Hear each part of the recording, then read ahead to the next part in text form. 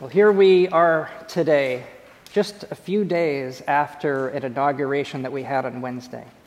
And this year, the inauguration that we saw in this city was unlike any that we had ever seen before, and I believe unlike any we will ever see again. And any inauguration, though, is an opportunity to pause, to notice a break in the pattern, the opportunity for some newness to come into our lives as a nation. It's a chance to think of what our nation was founded to be and what we may yet become. And I feel that today is a good time for a story about one of our presidents, a very poignant story about a president that is not very well known, and yet one that has a very special connection to St. John's, which I'll explain later. And I will share with you, I learned about this story thanks to a podcast from the Washington Post called Presidential. Of course, I am talking about the 21st president of our country, who served from September 1881 until early 1885. I'm sure you're all thinking of his name right now. It was Chester A. Arthur. In fact, surveys reveal that Chester Arthur is, of all the presidents, the least well-known, the least remembered president of all. I was on a tour of the White House. It's the only time I went inside that building since we moved here, and when I saw the portrait of Chester Arthur, I got excited, and the tour guide looked at me because he'd never seen anyone get excited to see Chester Arthur's portrait before, with those giant mutton chops. He was famous, among other things, for looking like a walrus. But his story is remarkable. He grew up in Vermont and upstate New York. His father was a Baptist minister and committed abolitionist. And so he and his family were constantly moving from town to town because his father's preaching got him kicked out of church after church. And then he served the Union in the Civil War, and then became a lawyer and worked in New York City, and actually worked on civil rights cases of that time that were important. But over the years, he ended up working his way up into the political class, and all the way up to a coveted position, the most lucrative position that there was at that time in New York City. He was in charge of the customs for New York. And what that meant was he got a cut whenever there was a transaction. And there were a lot of transactions. He became very wealthy this way by getting a cut through every opportunity that there was. It also gave him the chance to give out favors and to become a powerful person as part of a system that wasn't all on the up and up. There was a party leader named Roscoe Conkling, who was a U.S. senator from New York, and he was in good graces with that individual. And so then when James Garfield was going to run to be president, Garfield was trying to unify the Republican Party, but he had a challenge. Garfield was running so that he would clean up the corruption in politics. That wasn't a popular position. And in order for Garfield to balance out the ticket, it was decided that he would have Chester Arthur as his running mate. Chester Arthur, who was the embodiment of the grift that was possible in that system at that time. I think it's worth remembering one of the lines from the psalm that we just heard today. Put no confidence in extortion, and set no vain hopes on robbery. If riches increase, do not set your heart on them. And so, as it happened, Garfield won the election with Arthur as his vice president. But sadly, less than a year into his presidency, an assassin approached Garfield at a train station in Washington, D.C., and shot him twice. The assassin was not mentally well, and he had hoped to benefit from the system of grift, and he felt snubbed. And he went on record that day, after shooting Garfield, he exclaimed that he sought to kill the president explicitly to make Chester Arthur become the president. Because he was against Garfield's reforms, he wanted Arthur to be the president instead, to make sure that the corruption did not get cleaned up. Can you imagine being in Chester Arthur's position at that time? Well, Garfield's wounds were actually not life-threatening wounds, but the doctors at that time did not understand about disinfectants. If they had left the bullet lodged where it was, he would have survived and been okay, but they were intent on reaching in with their dirty hands, one doctor after the next, all trying to get the bullet out. And he died an excruciating death. And so Arthur becomes the president, and here's the remarkable part of the story. He did the exact opposite of what everybody expected him to do. He set about fighting corruption in government, and in 1883, he helped see that the Civil Service Act became law. The old party boss Conkling was furious, and he never forgave Chester Arthur. And according to one of his historians, Chester Arthur said, "For the vice presidency, I was indebted to Roscoe Conkling, but for the presidency, I am indebted to God Almighty." It's an extraordinary story of how one man was capable of utterly changing course.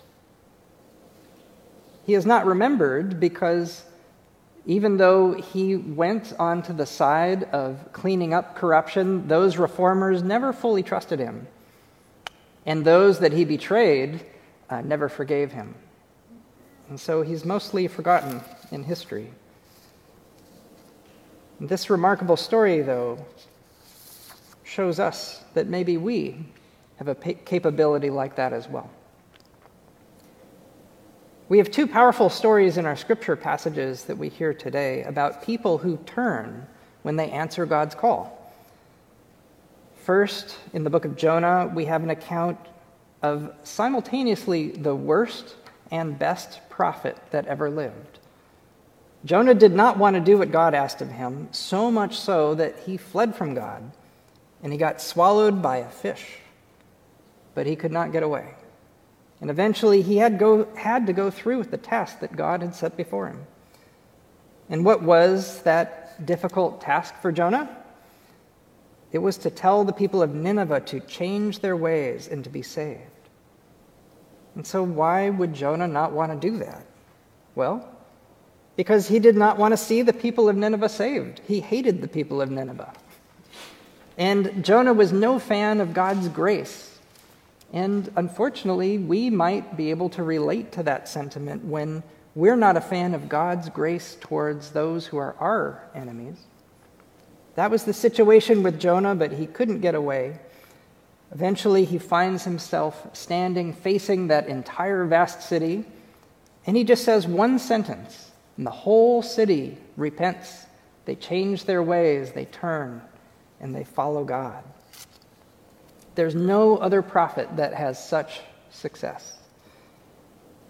Well, the other story, which is deceptively simple, is when Jesus calls Simon, Andrew, James, and John, and they were 4 fishermen.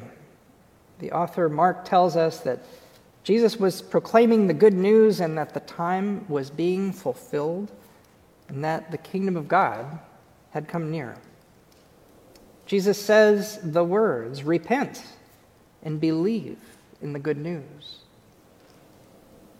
He tells the fishermen to follow me, and I will make you fish for people.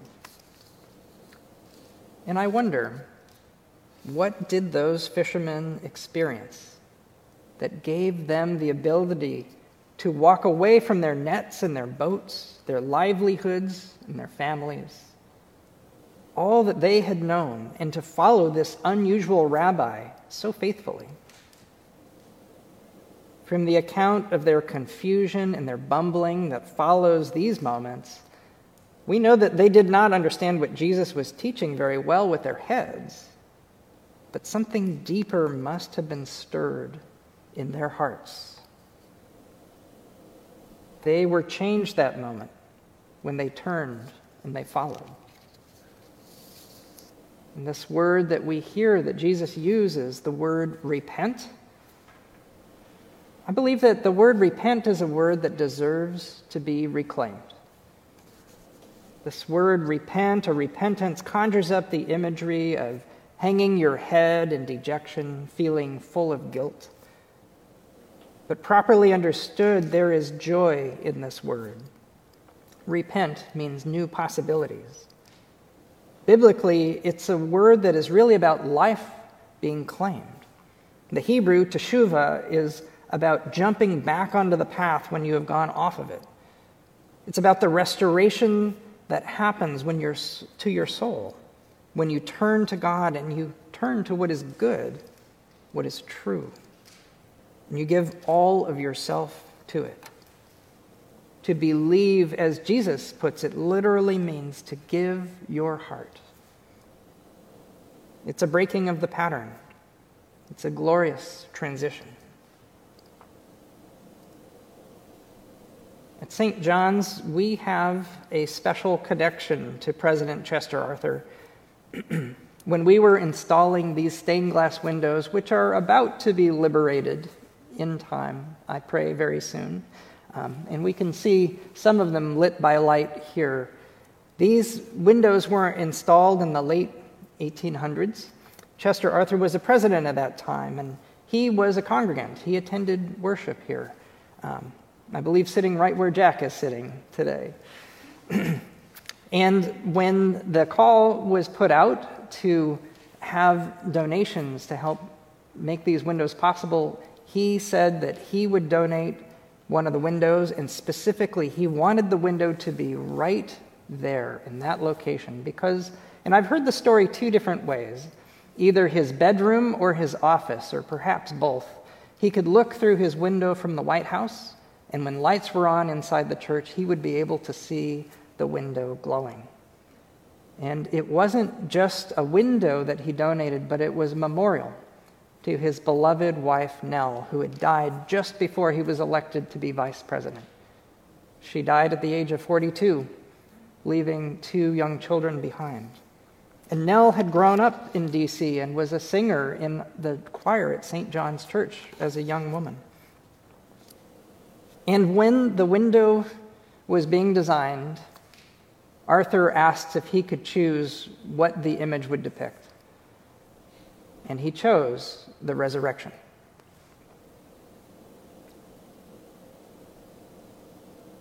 Arthur was someone who knew about resurrection because he knew about repenting and returning, and the power of glorious change for the good, how letting go of our old life frees us to find new life, the life that God sets before us. Repenting is what we do in this life when we correct our course, and resurrection is the same pattern, but it is that which takes us to the life eternal. Following Jesus is not merely heading along one path among many, but it is turning to the way that leads to the life of resurrection. As Jesus says, now is the time, and it is being fulfilled. The kingdom is near. Repent, follow, and believe, because for you, this new life begins today. Amen.